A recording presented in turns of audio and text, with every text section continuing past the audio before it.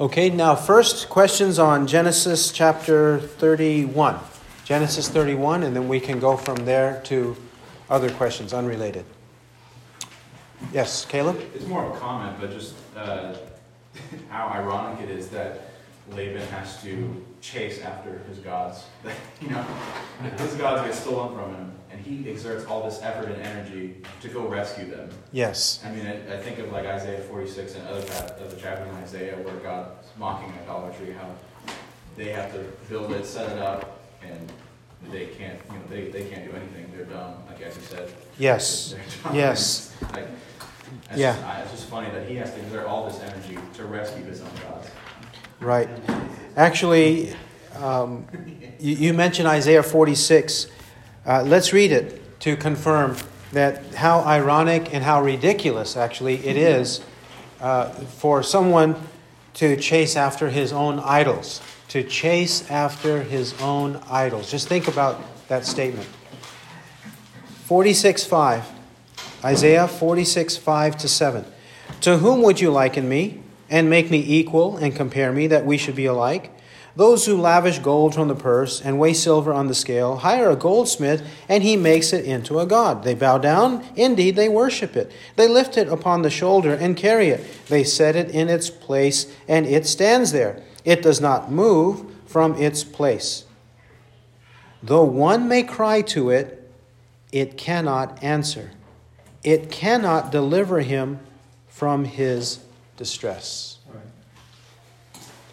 On the same verse, is it also possible maybe those idols were of value, and that's why Rachel had taken them, being that maybe they were also thinking because Laban has nothing left, that maybe that's their inheritance, and so they took them? Yes. Some have also thought that the idols, the household idols, were of value, maybe gold-plated or gold, and therefore that's why she stole them. Then if that's the case, if that was her intention, then she would be a thief in a sense. But isn't that, I guess you would say, entitlement? Isn't that their inheritance? In a sense, it would be inheritance, but if they were his gods that she stole from him without the labor, like Jacob's labor is how he acquired all his wealth. Labor for Laban, that's how he acquired his wealth. But in this case, it would actually be theft if Rachel stole it from her father. But that the idols had value, monetary value, made of gold and silver, that's also very possible. Is there any later consequences in Genesis there of her having those idols? Is there any repercussions or anything the Bible mentions? There are no repercussions for Rachel doing this that the Bible mentions. That's the question. Yes. However, remember by this point and later, Jacob will be expanding his not only his family with another son, Benjamin, but it's likely that he acquired more slaves and a greater household and then eventually grandchildren, right? So when he does so, look at Genesis 35. Genesis 35, verse 1. Genesis 35, verse 1.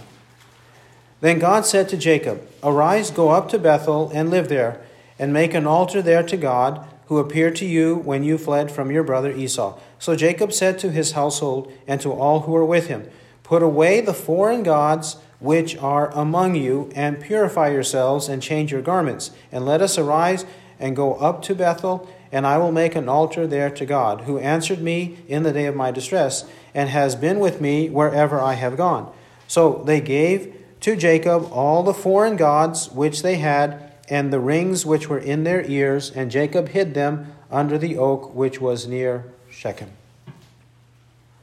They did in his household.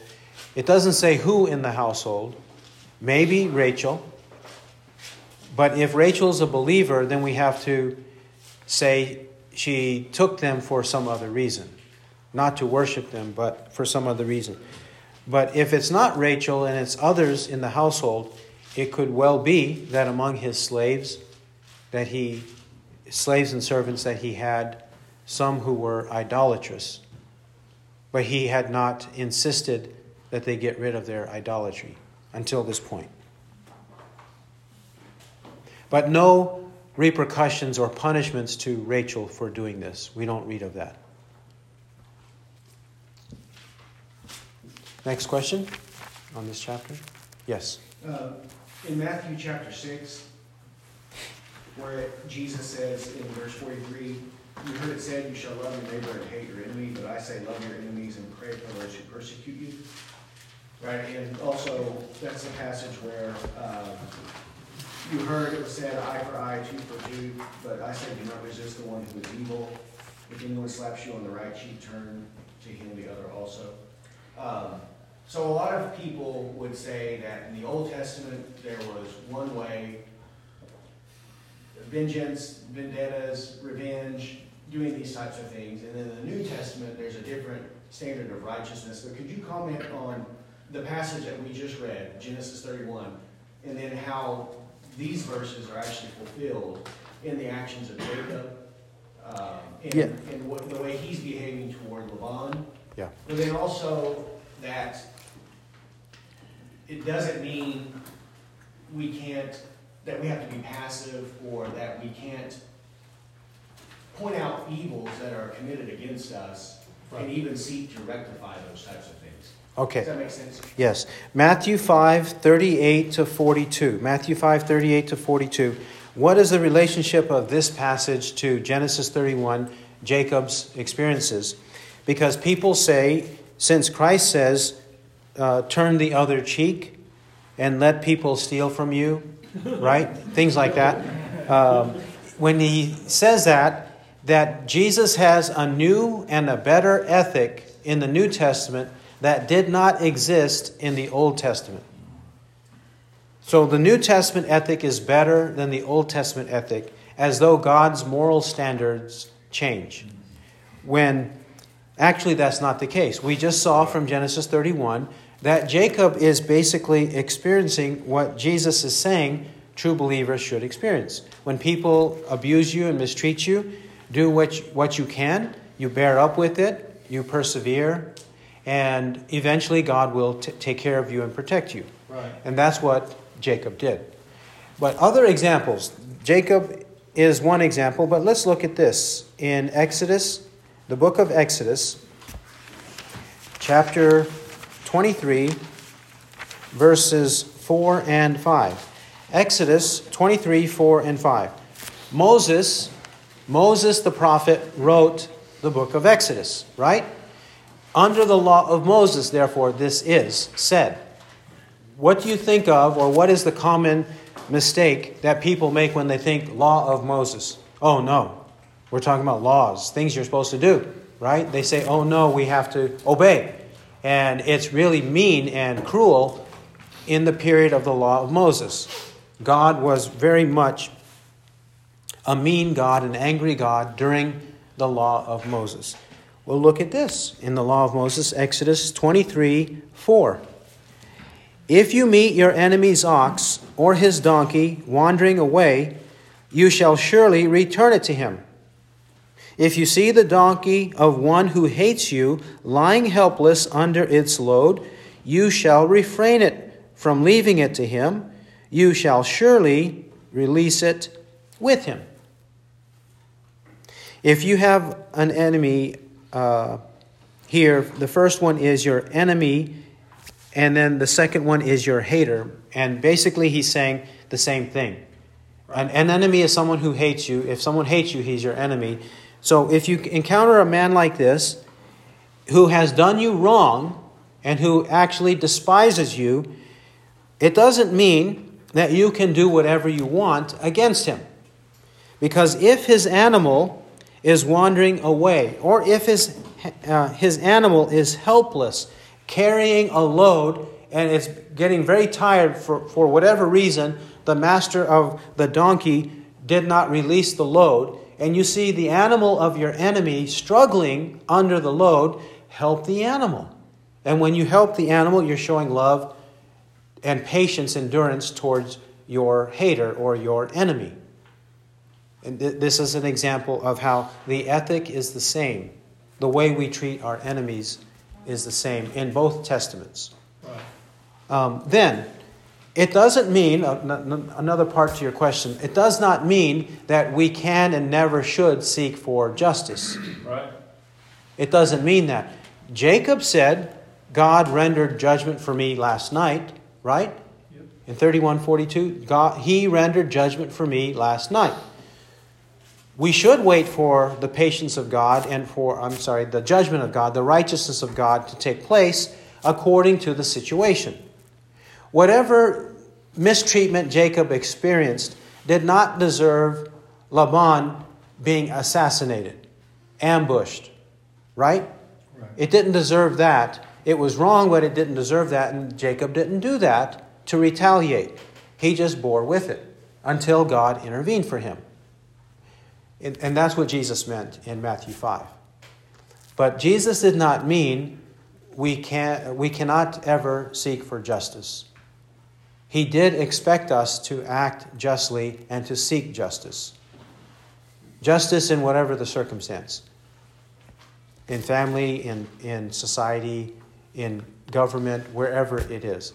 And the prime example, an easy example, if you wanted to do a Bible study on this, Acts chapters 21 to 28, the Apostle Paul is slandered, he's accused, he's arrested, he's beaten, he's imprisoned, he's in house arrest, he is taken from Jerusalem to Rome, and they all almost die. He and others almost die at sea. Everything like this is happening to him.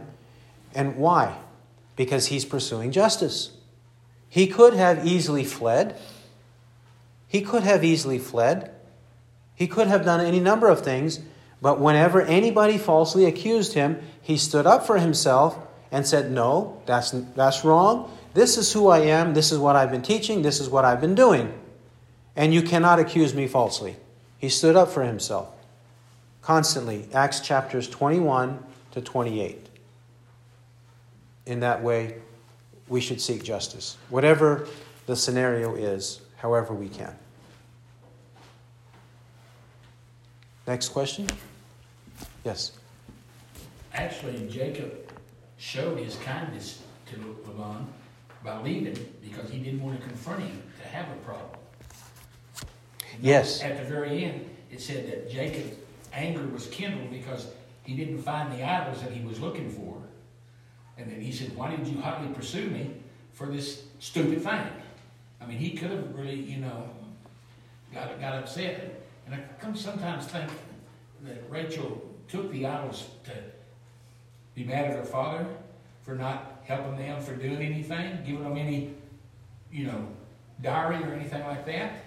I mean, Jacob served 7 years and found out he got the wrong woman, and he had to serve another 7 years because he was wicked and doing the things that he did. Yes. And I think Jacob showed his kindness by leaving without telling Laban because he didn't want to have the confrontation because he knew he would not let him go.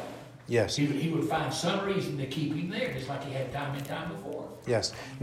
He fled in secret to avoid the confrontation because he knew Laban would be against him. But then even Jacob was trying to avoid the response, the reciprocal response, because if you have two men who are in the heat of anger, there could be violence. There could be lots of danger going on.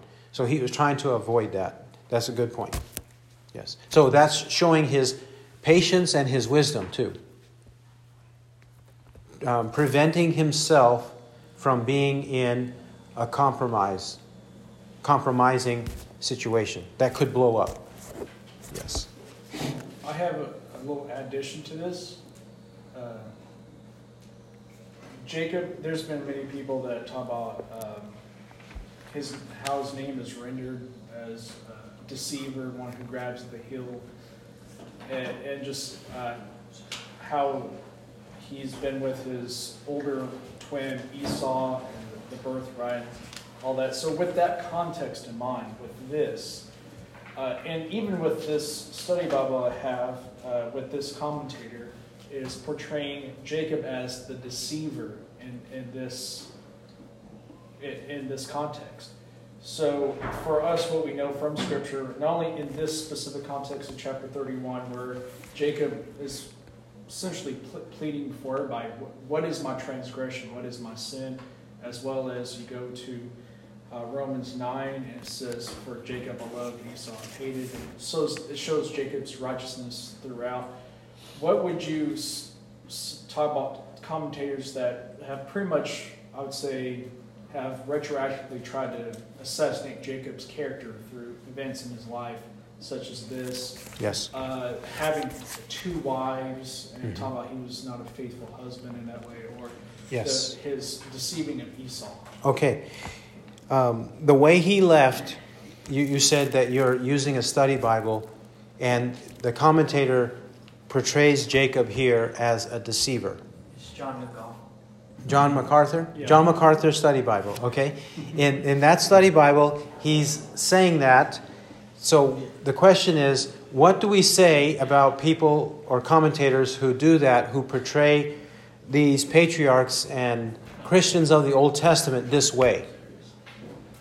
Well, first let's confirm that Jacob did not sin, because he does say in verse 36, what is my transgression, what is my sin, that you have hotly pursued me?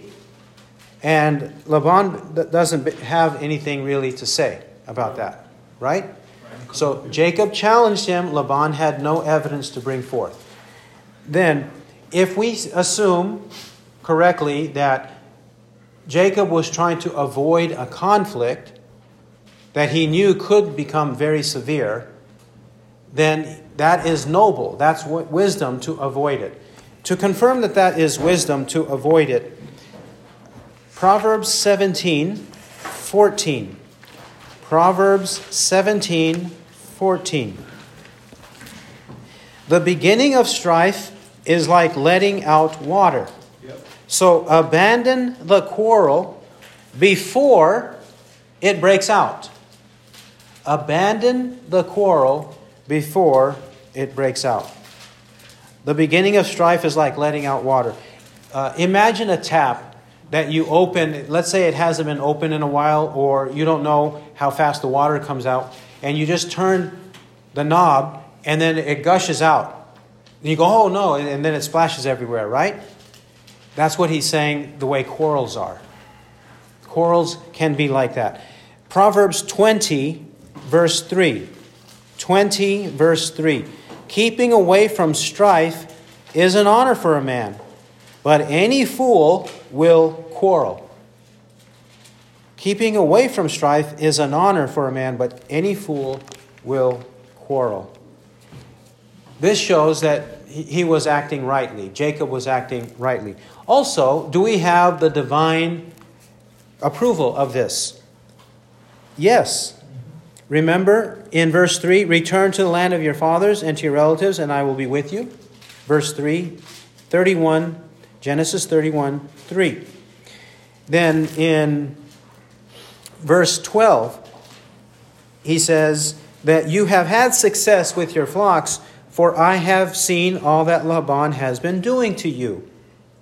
I am the God of Bethel, where you anointed a pillar, where you made a vow to me. Now arise, leave this land, and return to the land of your birth. Now, I know explicitly it doesn't say leave secretly, but if he had sinned and done it the wrong way, why are we not told about it explicitly? Presumably, God told him to do it this way, to leave secretly, to avoid a severe conflict. Then we have it confirmed in verse 36. Jacob challenges Laban, what is my transgression? What is my sin that you have hotly pursued me? Jacob considers himself guiltless. Laban cannot prove him guilty, nor does the text of Scripture say he's guilty of doing wrong. Okay, so our interpretation, which we heard, I think is the correct interpretation. A part of your question was, how should we look at these commentators? Well, it is the trend, the general trend of modern commentators to look at the people in the Scriptures, especially in the Old Testament, male or female, to look at them in low light, in dim light. They don't look at them as examples for us, as models for us. They assume that, and then it perverts their interpretation of the passages. And they do it wrongly in that first, in the first point. But how can we refute that first point? Just think about one example, Abraham. When we read about Abraham later in the Old Testament, is he disparaged? Not at all. Are his sins highlighted? Are they talked about all the time? No. How about in the New Testament? Is he disparaged in the New Testament? No. In fact, in Romans chapter 4:18, Romans 4:18 to 22, the Apostle Paul covers several chapters of the book of Genesis in these verses, and this would span a significant time in the life of Abraham in the land of Canaan, a specific or significant period of time. 4:18, Romans 4:18. In hope against hope he believed, in order that he might become a father of many nations, according to that which had been spoken, so shall your descendants be. And without becoming weak in faith, he contemplated his own body, now as good as dead, since he was about 100 years old, and the deadness of Sarah's womb. Yet with respect to the promise of God, he did not waver in unbelief, but grew strong in faith, giving glory to God. And being fully assured that what he had promised, he was able also to perform. Therefore also it was reckoned to him as righteousness. And then the example for us.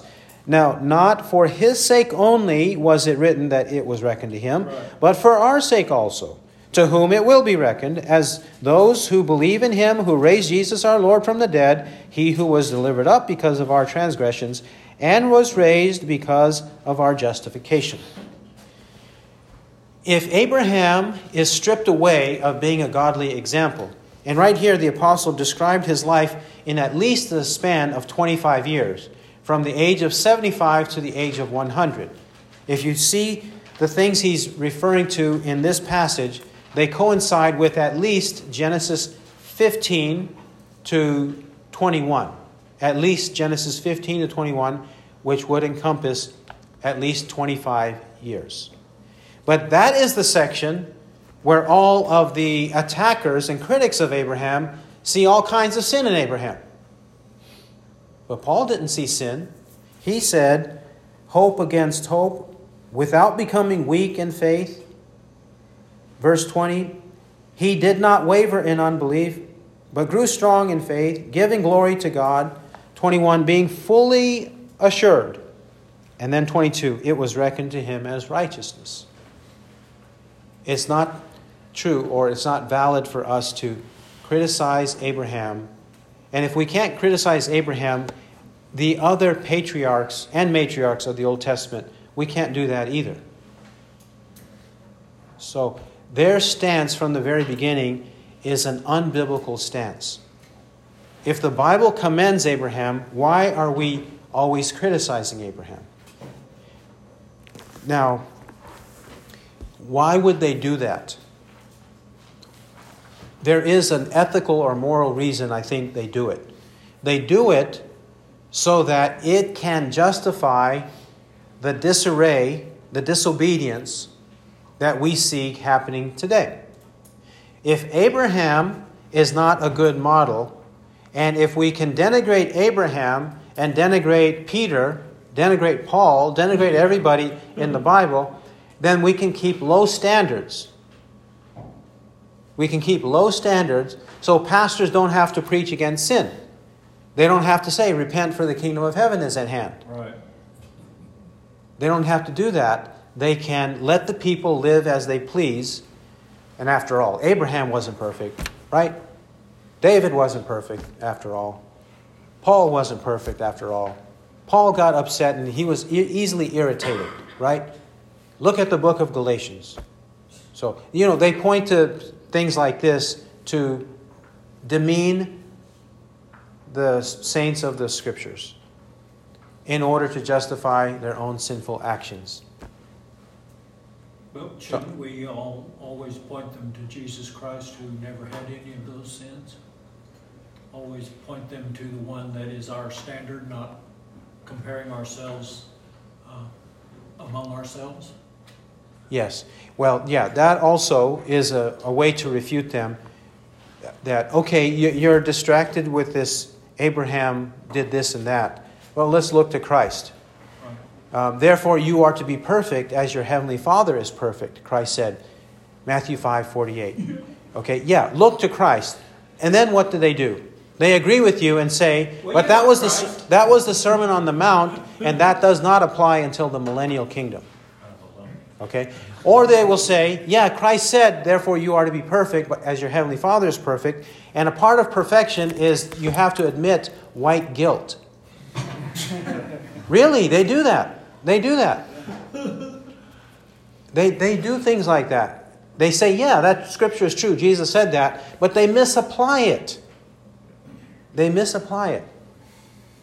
They'll also, use it as, but Christ is perfect. He's God. And so we can't reach that standard. So even with Christ, they'll use it to lower the standard because we're not Christ. Yes. Okay, though, even if they do use Christ or Christ is brought up, they'll say, yes, but he was God, and we can't reach that standard. But that's not the point. Right. The point of Matthew 5:48, the point of 1 John 3:3 is to use him as the standard, to strive for that standard. Right. Not that we reach it in this world, but we gradually move in that direction. Right? Progressively move in that direction. And continually, day by day, reject sin. That's the point of those passages. 1 John 3:3, therefore he who has this hope fixed on him purifies himself just as he is pure. If you have the hope of Christ's return set before you, you will purify yourself just as Christ is pure. And we also have to reject half of the book of Ephesians, the last 3 chapters. We have to reject half of the book of Galatians, let's say starting in chapter 5 and 6. We have to reject them. We have to reject Colossians chapters 3 and 4, and so on. There are so many passages of Scripture that must be rejected if God does not expect holiness of us. Right. But holiness is a part of the gospel. It is the fruit of the true gospel residing in the heart. Right. That's what holiness is. It is a manifestation, the fruit of the true gospel residing in the heart. We used to love sin, now we struggle against sin. And we begin to produce the fruit of the Spirit.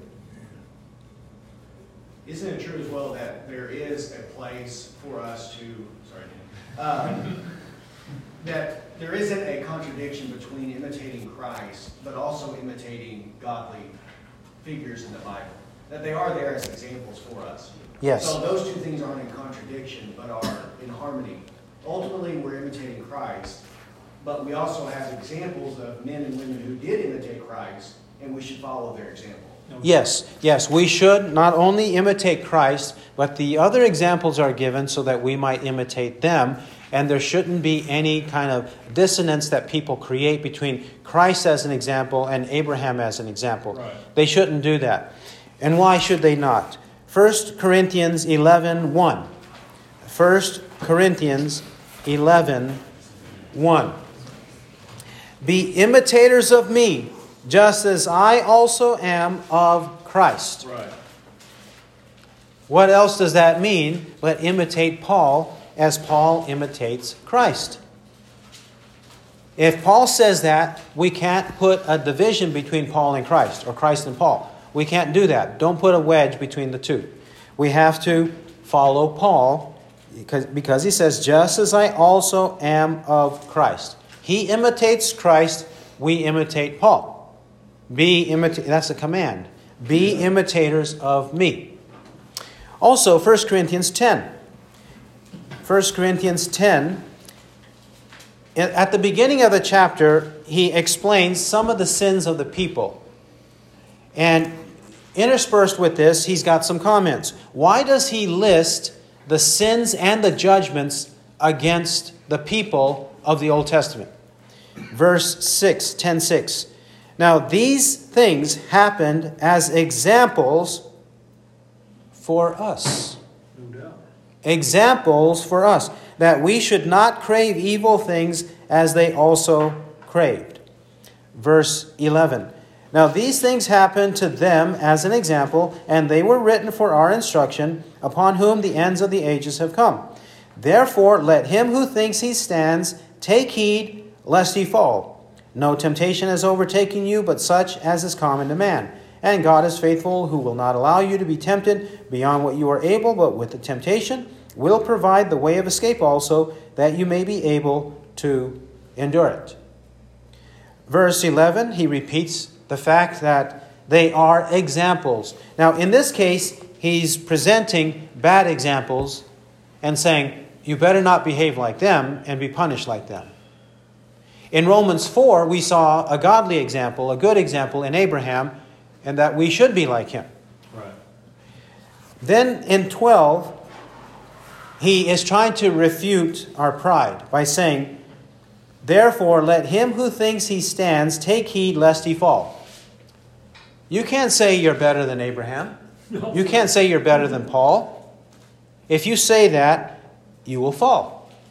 He says, don't think you are better, otherwise you'll fall. Fall into sin and condemnation. And then 13, the temptations we face are common. Right. We can't say ours are more severe than theirs. Theirs were more severe than ours. They were lesser than us. We are better than them. They are better than us. We're lesser than them. We can't make any of these comparisons, false comparisons. We have to say that the temptations to sin are common to man, common to all of us. Right. But trust in God, who gives us the way of escape. Trust God, which they are not trusting. They're trusting in their own wisdom. They're not trusting the wisdom of God and the methods of God. They trust their own methods because they want to continue in sin. Yep. Okay, yes. Back to those who say we can't use Christ as the example because he was God, and so it's too high of a reach for us to be able to do that. Did he not walk this life as a human, not as divinity? So his obedience to God was done from his humanity, not from his divinity. So he had to learn and read and study the Bible and learn it and memorize it. He had to obey what it said, and he had to do all that through the Holy Spirit that was given to him without measure. Yes, it's true that we have to see Christ in his humanity because in that sense he is an example to us, not his divinity. But the way that you phrased it, I wouldn't say that there was no divinity at work in him, but I would say that yes, he had a humanity that we are to emulate. Okay? So Luke chapter 2. Remember when Jesus was 12 and his parents lost him? They thought he was among the relatives in the caravan. And then they found that he wasn't there, and they returned to Jerusalem and found him in the temple. Well, then, when they meet up with each other, it says in 2:51, Luke 2:51, and he went down with them and came to Nazareth, and he continued in subjection to them. And his mother treasured all these things in her heart. And Jesus kept increasing in wisdom and stature and in favor with God and men. In 51, he continued in subjection to his parents. Right. He continued to obey his parents as a 12-year-old. Well, he was before that, and here it says he continued to obey them. Correct? So children should obey parents. This is an example of it. And 52, the point that you were making, Jesus kept increasing in wisdom and stature and in favor with God and men. He had to learn and grow in terms of his humanity. And as he did and kept increasing, there was more favor with God and men in what was seen. Right? So yes, his humanity was a real humanity. And in that way, he struggled just as we struggle.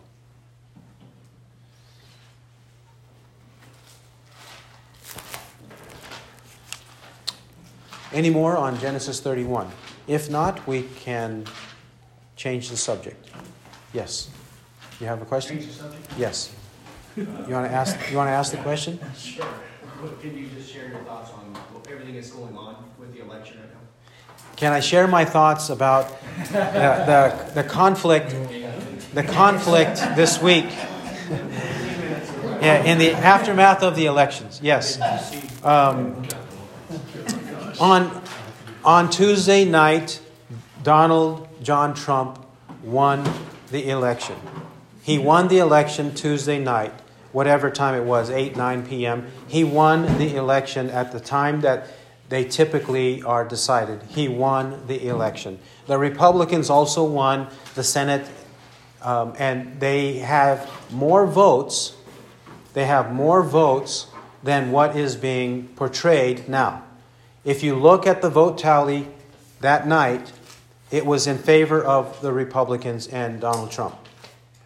And since then, since later that night, and since then, the Democrat Party, in cahoots with the Democrat media and everybody else, that is a part of the cabal that is Washington, D.C. The Washington, D.C. cabal, mafia, they are working to undermine not only Donald Trump, but they are working to undermine you and me. The values of the nation, the Christian values of the nation, the freedom of Christians to meet and worship, to do whatever they want, instead of regulating us and telling us that we have to enter our church buildings with masks, enter our church buildings and not shake our hands, enter our church buildings and not serve communion, and not baptize anybody, not sing songs, not meet unless it's only 10 of us or whatever number they put out there. All of these are in violation of God's word, and they are in violation of the Constitution of the United States. They've been working against Christians, they've been working against small businesses, and they've been working against the First and Second Amendments of the U.S. Constitution. They've been working against all of these this election year. And actually they do this typically, but in a very severe way, that's what they've been doing this election year. So no Christian, since we're dealing with corruption, I've heard Christians say, well, it doesn't matter. Let's just be gracious. God is sovereign. God is sovereign. Let's just move on with life. People have said things like this. Christians, evangelicals, right? A lot of people have been saying this. And Christian leaders have been saying things like this. Whoever thinks this way, whoever has said this publicly, shame on them. Amen. This is a matter of justice and righteousness. This is not one of those situations of turning the other cheek. It's a matter of justice and righteousness. We have to stand up for justice and righteousness. When evil is being perpetuated and perpetrated against us and people generally. I thought the Democrat Party cared for humanity. They cared for women. They cared for minorities, right? Well, why are they abusing them? Why are they not celebrating that in the House of Representatives, more Republican women were elected? Why are they not celebrating that? Why are they not celebrating that many blacks went out to vote and they voted Republican? Why are they not celebrating that many Hispanics voted Republican, much more than in the past? And women, and suburban women, and whatever other categories that they invent. They've all been doing that. But they don't celebrate it because the Democrat Party and any of their outlets, any of their channels, the Washington, D.C. elitist class, the mafia, they are all selfish, wicked people who are there for the money and the status. And many Republicans are that way, Republican officials. And The Democrat Party is the outspoken, overt channel of corruption, both here and abroad. The Democrat Party is that channel of corruption. And anyone with the correct information, anyone with objectivity, can look at it and see it. It's plain as day. Yeah. It is the so-called elephant in the room. Let's call it the monster in the room. Okay? It's the monster or the Goliath in the room. That's what the Democrat Party is. And we cannot tolerate it. Right. If we tolerate it, do you want to speak Arabic and worship before the God, the idol God, Allah? Do you want to be a Muslim and have your children and grandchildren pray 5 times a day by force? Do you want to have your daughters have female genital mutilation? That happens often with Muslims. Do you want there to be Arabic racism against white people and black people? Because that's what the Arabic Muslims do. Right. Muhammad himself was a blatant racist, and he will perpetuate that, or the Muslims will, here in the United States. You want more racial division? Who wants to live in Saudi Arabia? Raise your hand. Nobody. Who wants to live in Iran? Raise your hand. So why are we tolerating that happening right here in the United States? We have to say away with this, right? Or let's say communism. Who wants communism? Under all of the other names that it is given. Who wants communism in the United States? Do we want to eat rats or rat meat like they do in Cuba? Do we want to be rummaging through the garbage dump like they do in Venezuela? Do we want to do that? Do we want to be in slave labor camps and death camps in China, communist China? Who wants to do that? Do you want that to happen to your daughters? To be sold away as slaves and prostitutes? Do you want that to happen? No. And aside from the physical afflictions like I just described, they will go to hell. What happened to North Africa? What happened to the Middle East? What happened to many other parts of the world that eventually did convert to Christ, at least nominally so, and had access to the Bible? What happened? In the Roman Empire, they became Christian. And then what happened? The Muslims conquered those regions. And since the 1800s and 1900s, the communists have conquered many of these regions, and they don't have access to the Bible to read it. And if you don't read the Bible and know about Christ, you go to hell. Don't we care about souls? If we care about souls, it's not a matter of, let's just be gracious. This is not the time for grace. Right. If we see somebody in a car accident and you have the power to help, that's the time for grace and love.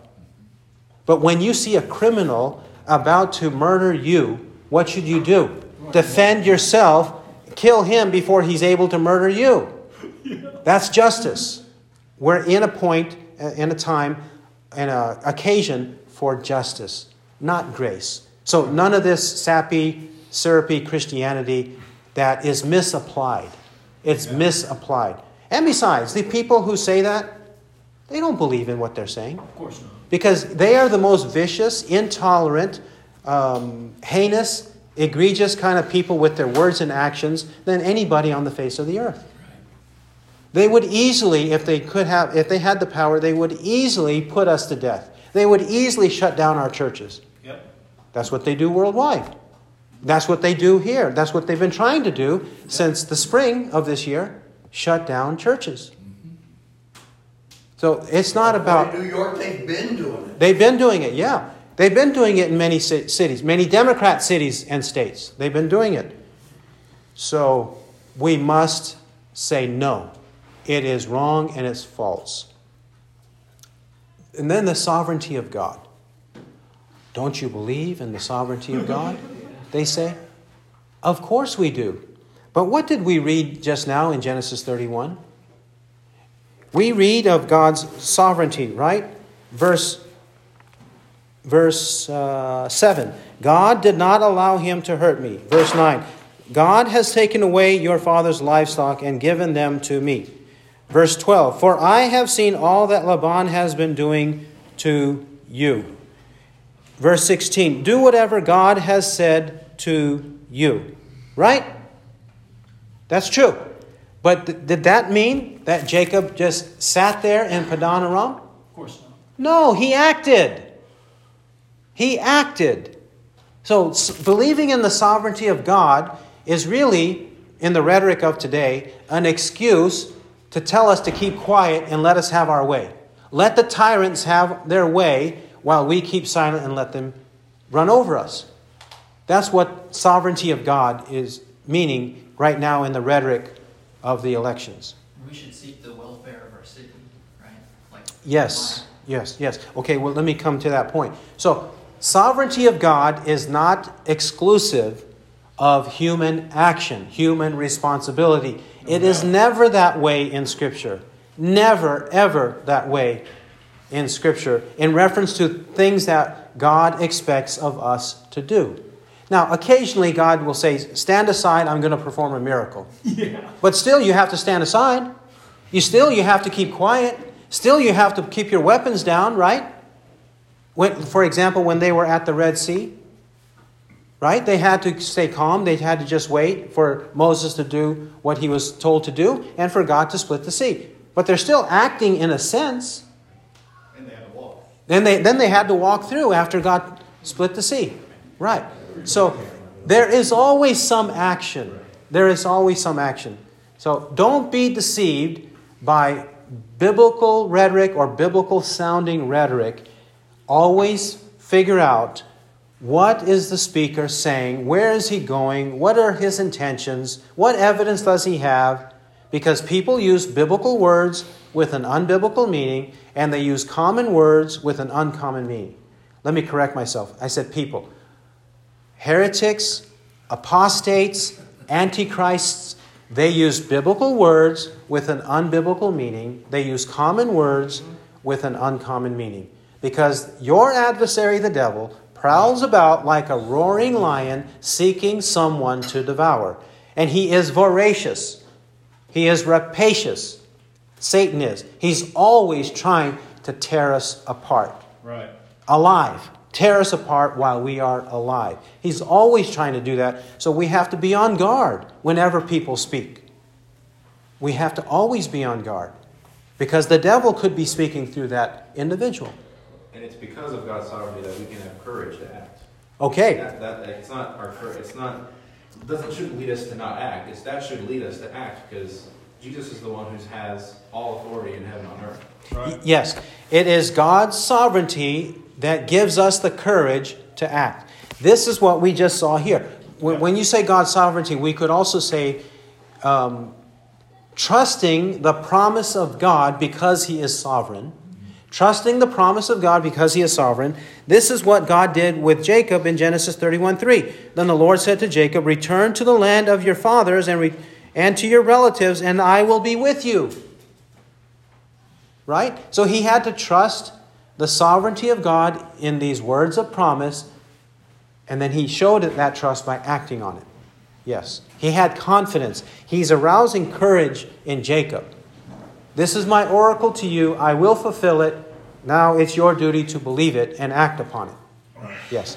Okay, now another comment was made about praying for the welfare of the city. Is it good for cities to have rioting and looting? Is it good for people to be murdering each other? Is it good for there to be no police force in the cities? Is it good? Is it good for there to be widespread hunger, starvation? Is it good to have litter strewn everywhere? Is it good to have human feces everywhere on the streets and the sidewalks? Is it good to have diseases, unique diseases that the United States has not experienced in many decades? Is it good to have these in the cities? Is it good to have cities that are so dangerous your family cannot walk there? You cannot walk there. Police can't walk there. Police can't walk there. Otherwise, they will have bottles of frozen water, ice water, thrown at them. Or have a criminal walk up with a gun and shoot the officers while they are seated in their vehicle through the window. Is it good for these things to happen? These are real incidents. New York State and California, these incidents did occur against police officers. These are just a couple of them. There's many things like this that happen. Is it good to undermine the authority? And police officers are not racists. George Floyd was not an innocent little boy walking down the sidewalk when a white police officer who had nothing better to do than to look for an innocent, playful boy, black boy, walking down the sidewalk and suddenly decided to shoot him down or to put his knee on his neck. No. George Floyd and most of these popularized men and sometimes women are criminals, felons. They deserve to be put to death. Not necessarily in that way, but if it's in defense of the police officer's life, then that's what happens. They are criminals. They should not be celebrated. Not at all. Starting with Martin Luther King Jr. He himself deserved the death penalty according to the Word of God because he was a serial adulterer. Serial adulterer, even the night before he was assassinated.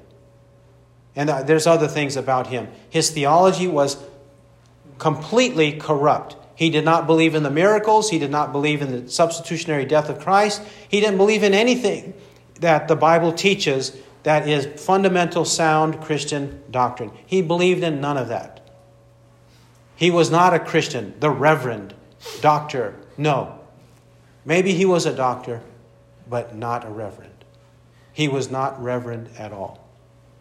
And we should not idolize them or celebrate them at all. Back to the city. I said, what the city should not be, nobody wants that, right? Nobody wants that. But in Jeremiah chapter 29, Jeremiah 29 verse 4, 29:4, and we'll close with this reading and brief commentary. Jeremiah 29:4 to 7. Actually, let's read 4 to 9. Jeremiah 29:4 to 9. Thus says the Lord of hosts, the God of Israel, to all the exiles whom I have sent into exile from Jerusalem to Babylon, build houses and live in them, and plant gardens and eat their produce. Take wives and become the fathers of sons and daughters, and take wives for your sons, and give your daughters to husbands, that they may bear sons and daughters, and multiply there, and do not decrease. And seek the peace of the city where I have sent you into exile, and pray to the Lord on its behalf, for in its peace you will have peace.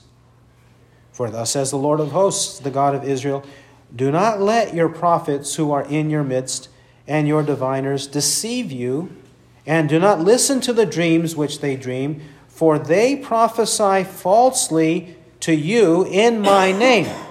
I have not sent them, declares the Lord. People were listening to false prophets, deceiving them. God did not send them, giving them wrong advice.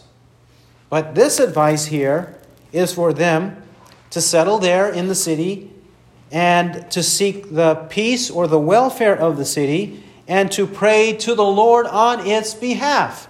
Because whatever happens there happens to you, he says. In its peace, you will have peace. But if there's no peace, if there is mayhem in the city, you will experience the mayhem. No doubt.